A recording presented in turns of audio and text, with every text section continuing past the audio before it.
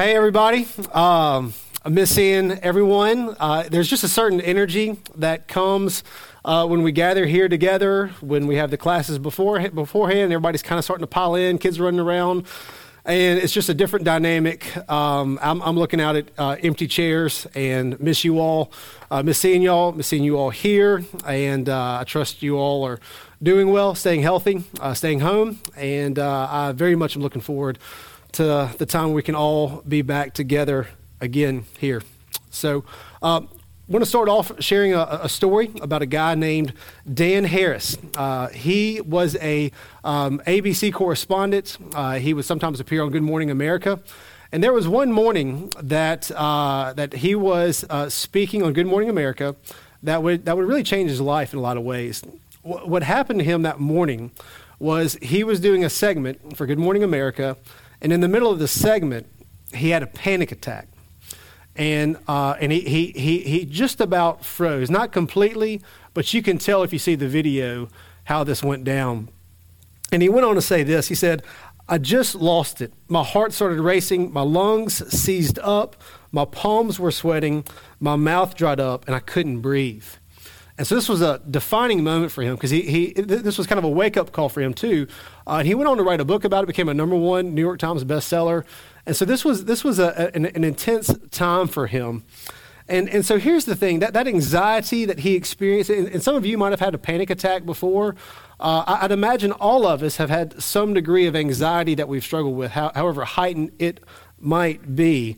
But we've all experienced anxiety on some degree. It's some kind of spectrum, right? There's a kind of minor sense of anxiety. Maybe you can't get in touch with a spouse or a child or a parent, and you're worried about them. And then there's kind of this heightened anxiety that this guy Dan Harris went through. That is somewhat paralyzing.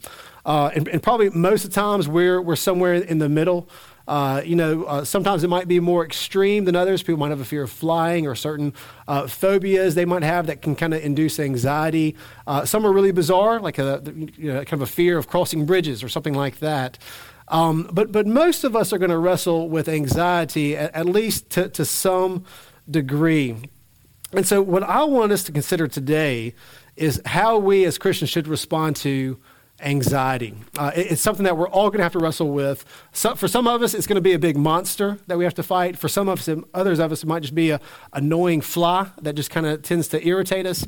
But either way, as Christians, as people who are following Christ, we're going to have to figure out how to respond, how to think about anxiety. Now, one question that often comes up when we're considering anxiety in Christians can be medication. Is it okay for Christians to take medication to deal with anxiety? After all, we have the Holy Spirit, we have access to God, and should we be able to find peace without taking medication? A Christian counselor, Ed Welch, who I really appreciate, was asked about this at a pastor's conference, and he was asked this. He said, "What do you do about medication? As a pastor, what do you do about someone who is taking medication?" And here's what he said. Here's what this Ed Welch, the Christian counselor, said. In response to, is it okay, or what do you need to do to a Christian who's taking medication for anxiety? He said this. His response, "I don't do anything other than help them walk through it."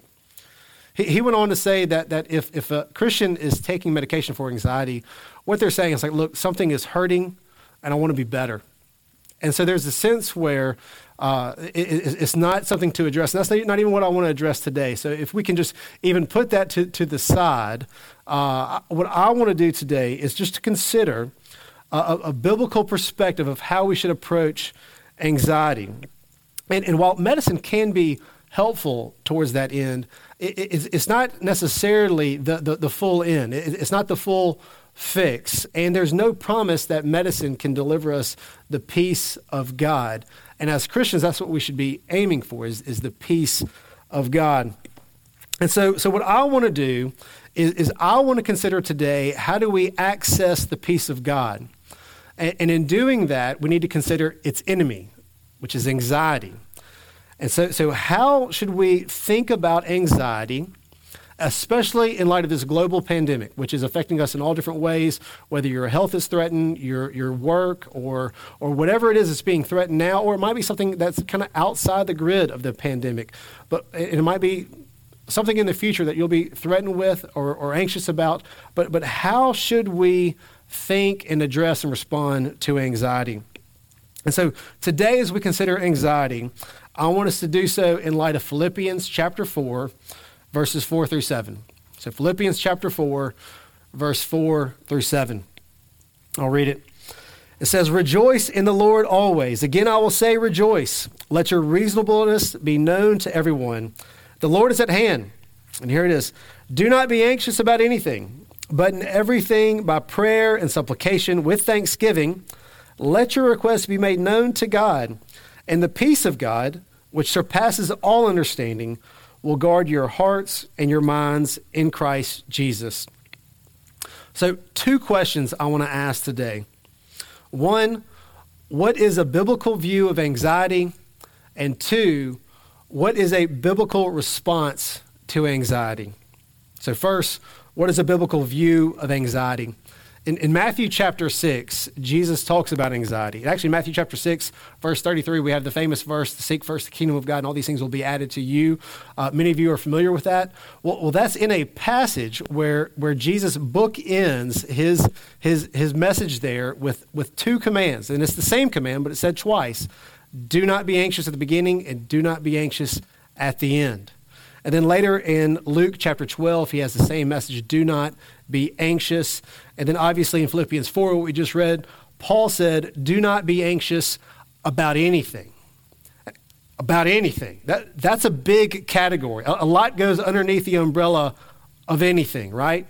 And so anyway, as we consider what Jesus and Paul, what the scriptures teach about anxiety, the question comes up is this: is anxiety a sin? I think from looking at what the scriptures say in Matthew 6, Luke 12, Philippians 4, that I think we should say, yes, it is a sin. Now, I want to leave some room for something that could be a medical condition where it comes on by some kind of issue with the body, or it could be trauma-induced or something like that. And so I want to leave room for there could be special conditions where I don't want to be so black and white with it. But in a general sense, I think we should consider anxiety to be a sin. So that's a little bit hard to hear.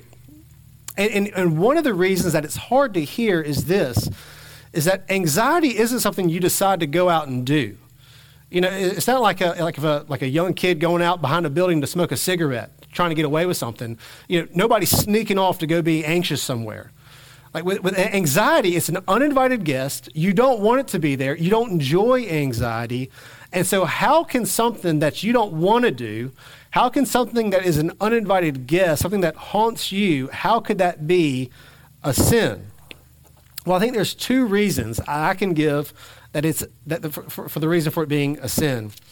Number 1 is the scriptures clearly teach, do not be anxious. So we just got to deal with that, right?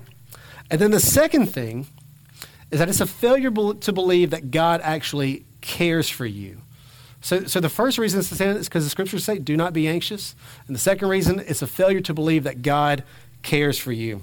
1 Peter 5:7, cast your anxiety on God because he cares for you.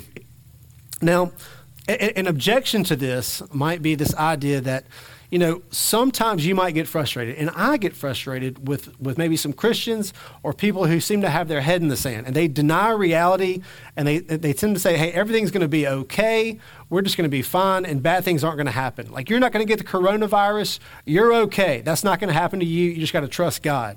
Well, that would probably be annoying to many of you, and it would be annoying to me, and I think it's just wrong. I think if anybody were to tell you, hey, you won't get sick, or this bad thing won't happen, and you need to trust God instead, I don't think that adds up. I just don't think we can do that. So there's a sense where not being anxious doesn't mean that you deny the reality that bad things in the future might happen. It doesn't mean that. Like, for example, I am going to die one day. I don't know when that day will be. I don't know if it'll be quick or slow or what will happen, but I know it will happen. And at the same time, I should not be anxious about that happening. And my lack of anxiety, the reason I shouldn't be anxious isn't because it won't happen, because it surely will happen. But I should not be anxious about that happening. Trusting God doesn't mean that you believe him for bad things not to happen to you. It's instead trusting in God's care for you in the midst of the bad things that will inevitably happen to you. You know, in the last couple of weeks, I've sent out a few emails as we've been going through this pandemic, and one of the things that I've included on at least 2 emails is the first question in the Heidelberg Catechism. The first question is this: what is your only comfort in life and death? What is your only comfort in life and death? And here's the answer: that I am not my own, but belong, body and soul, in life and in death, to my faithful Savior, Jesus Christ. He has fully paid for all my sins with his precious blood and has set me free from the tyranny of the devil. He also watches over me in such a way that not a hair can fall from my head without the will of my Father in heaven. In fact, all things must work together for my salvation. Because I belong to him, Christ, by his Holy Spirit, assures me of eternal life and makes me wholeheartedly willing and ready from now on to live for him. So what is our only hope in life and death, only comfort in life and death? That we are not our own, but belong to God. And that nothing can happen to us that is outside the permission of our Father in heaven. And so what is a biblical view of anxiety? We should see anxiety as an enemy, as something that is out to steal our joy. And ultimately, we should see it as a sin to resist and repent from. And secondly, we need to hope in God's care for us. Now, that's different from hoping in the problem going away. Because what I'm saying here is not that we should hope in problems going away, or we should try to fix problems, though I'm sure problems will arise that we'll have to try to address. But there's a sense where we don't hope in the removal of problems, but we hope in our God who cares for us. So anxiety is an enemy out to steal our joy, and we want to fight against it. And so how do we fight against it? What is a biblical response to anxiety? My second point. Let's go back again to Philippians chapter 4, verse 6 and 7. It says, do not be anxious about anything, but in everything by prayer and supplication with thanksgiving, let your requests be made known to God. And the peace of God, which surpasses all understanding, will guard your hearts and your minds in Christ Jesus. So how do we access the peace of God? Paul's talking about here the peace of God, and he's saying that it's accessible. And so how do we access the peace of God? And it's 2 things. If you look at the text, there's 2 things that we can do to access this peace of God. And it's this: prayer and giving thanks. Prayer and giving thanks. Anxiety tends to flood the mind with all the things that we don't have. And where we are lacking, maybe it's in finances, maybe it's in relationships, maybe it's some kind of tension happening at work or at home or wherever it might be, there's a lack. And it can be anxiety-inducing because you're aware of it and you almost can't stop thinking about it. In fact, it might be all you can find yourself to actually think about.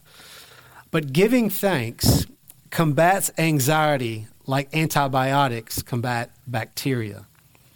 And so it's a replacing the anxious thoughts of what we don't have with thankful thoughts of what God has given us by his grace. Not too long ago, well, it was a few years ago, I guess, Missy and I were driving somewhere together, had the whole family in the van, and it was about a 2-hour road trip. And it was one of those trips, some of you have probably been here before, where it started bad and then got worse. And basically me and Missy were in an argument.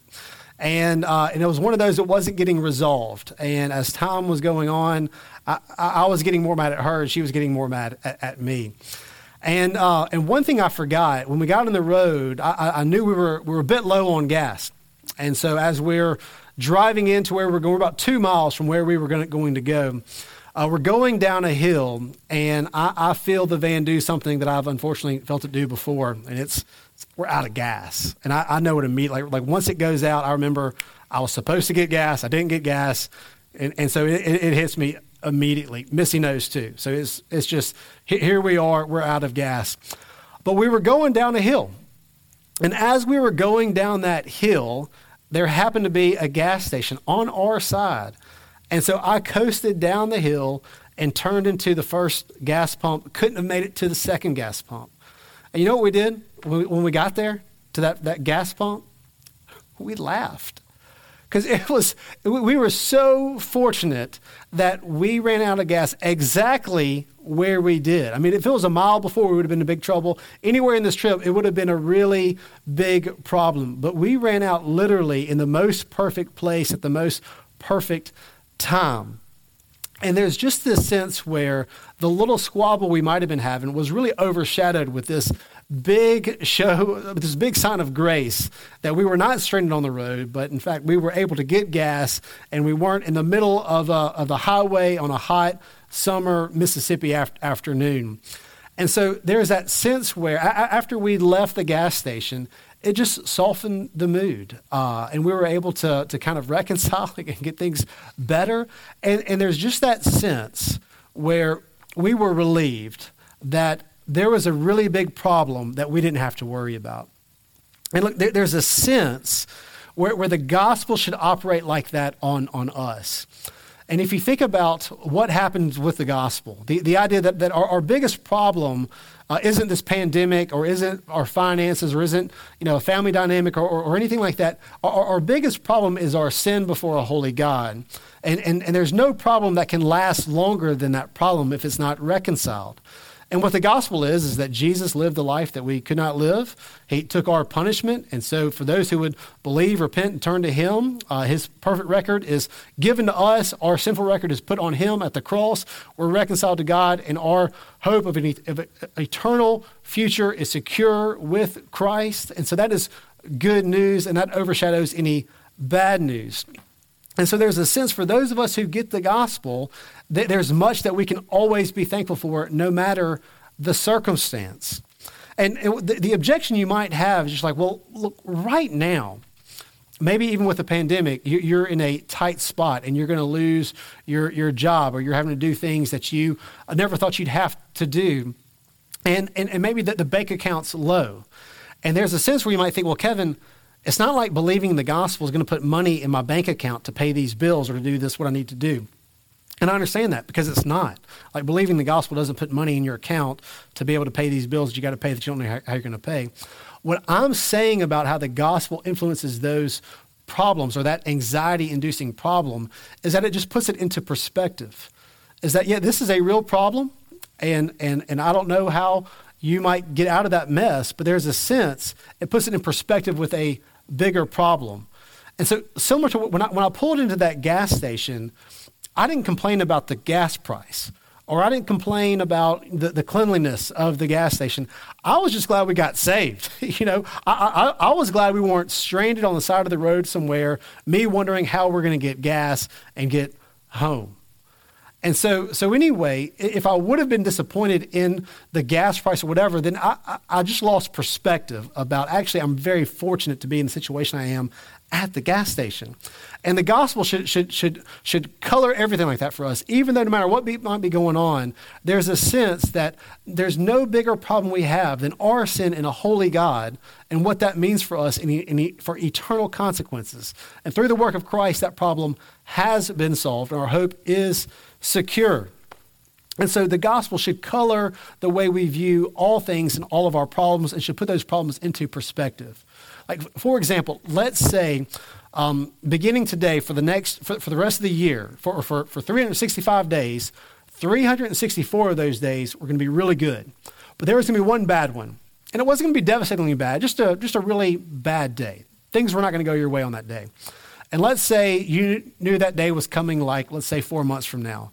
And you know every other day is going to be good except for that one day. And then that day comes, there's a sense where you wouldn't be overwhelmed by that bad day because you would know, oh, well, this is the day. This is the day things go poorly, and it's only one out of 365. So this one day is bad, 364 days will be good. That's how we need to view the gospel and its impact on us, because the gospel reconciles us for eternity. It's not something that delivers just a bunch of good days. It's something that delivers eternity in heaven, in a redeemed new heaven and earth. And so there's a sense, if you got overwhelmed and undone with that one bad day, then you've just lost perspective. And so the way the gospel helps us to fight that is that it just helps us to put these problems that are real, that have significant consequences, it just puts them into perspective. Because even this analogy of one day in 365 is really overstating our life on this side of eternity, right? Because when we think about eternity, we're not talking about 80 years or 100 or 1,000 or a million or 10 million. It's eternity. And so even if you were to have a thread that went from Miami, Florida, and you stretch this little string, this thread, all the way to Seattle, Washington, and I took a pen, I put a little dot on that thread, then that little dot would still vastly overstate your life on this side of eternity. In James 4, we read that our life is a mist that appears for a little while and then vanishes. And that's why Paul, if all the suffering he went through in his life, and Paul went through some serious affliction, he said, this is momentary. This is a momentary affliction. And so understanding the gospel in light of eternity, it doesn't make the problems go away. It just puts them into perspective. And it can even make us thankful in the midst of these trials or suffering, whatever it is we might be going through that can be anxiety-inducing. So we fight against anxiety by giving thanks, and the big things with the gospel, but just in the little comforts that we might have too, in the ways God might be kind and show his grace. And I'll tell you what, it is a discipline to be thankful, because our default settings is to notice what we don't have and what's not going right. And so you have to be actively thinking about and making an effort to be thankful rather than noticing what you don't have, because your default settings are towards what you don't have. Now, the second way that we fight against anxiety, the first is that we give thanks. The second way we fight against anxiety is that we make our requests known to God. In James 4:2, we read that we have not because we ask not. In Matthew 7, Jesus says, ask and it will be given to you. So here's the thing with prayer. I'm assuming most of us are probably a bit cynical with prayer. And that's probably kind of hurt our prayer life. We might not pray as much because we don't expect much. But when you read the New Testament, what we read about prayer, our expectation would be that God stands ready to give what we ask. That should be our clear expectation. And there is a sense where I should be able to come to you or you come to me and say, what have you been praying about? And has God answered that or not answered that with a yes or with a no? And look, even right now, if I were to say, has God answered your prayers in the last week or last month? I would imagine many of you wouldn't be able to say yes or no. You just think, I haven't really prayed for much all that specifically. Well, there's a sense that needs to change. If you struggle with anxiety and you can't tell me what prayers you are waiting on God to answer or what prayers he has not answered, then there's a sense you're not applying the medicine for your soul that will fight against anxiety like God has given us. So our expectation should be that God stands ready to give what we are asking of him. But there's good news even if he doesn't. Even if he doesn't, that's good news. And here's why. Tim Keller tells a story in his book, Walking with God in Pain and Suffering, about when he was in his 20s. And he was pursuing this girl, he was dating this girl, and he moved so that they could be together. And he was praying that she would not break up with him. And after he moved, some time went by, and she did, in fact, break up with him. Now, over time, he met his wife, and they married and raised a family together. And he obviously looks back now, and he thinks he's so glad that girl did break up with him, and that he married his wife, had his family, and all that. And there's just this sense where he looks back, and he thinks, that was good. That she broke up with me because that opened up something else. And Tim Keller wrote something about God, the way that God's perspective in withholding his answers to our requests. And he said this, so Tim Keller wrote this as if he's writing from God's perspective. And he said this, when a child of mine makes a request, I always give that person what he or she would have asked for if they knew everything that I know. And so every prayer request that you've given God that's come back denied, if you knew what God knew, you would have denied that request too. And so that's why even our prayer requests that are denied are good news. And that's why they can give us peace. because we know that God loves us. We know that he cares for us, that he'll give us what's good, and he'll withhold what is not good. So whether he gives or whether he withholds, he is kind, he is good, and he cares. And that's what we need to know and hope in. So in summary, anxiety, generally speaking, is a sin to resist and to repent from. And the way we fight against anxiety is by giving thanks and by making our requests known to God. And remember, no matter what you are going through, if it's a global pandemic that's affecting you, or it's something else totally unrelated to the pandemic, whatever it might be, no matter what, the peace of God is always accessible to you. Say it again. The peace of God is always accessible to you. Let's pray. Father in heaven, would you help us to know and believe in your care for us? Would you help us to resist and repent from anxiety?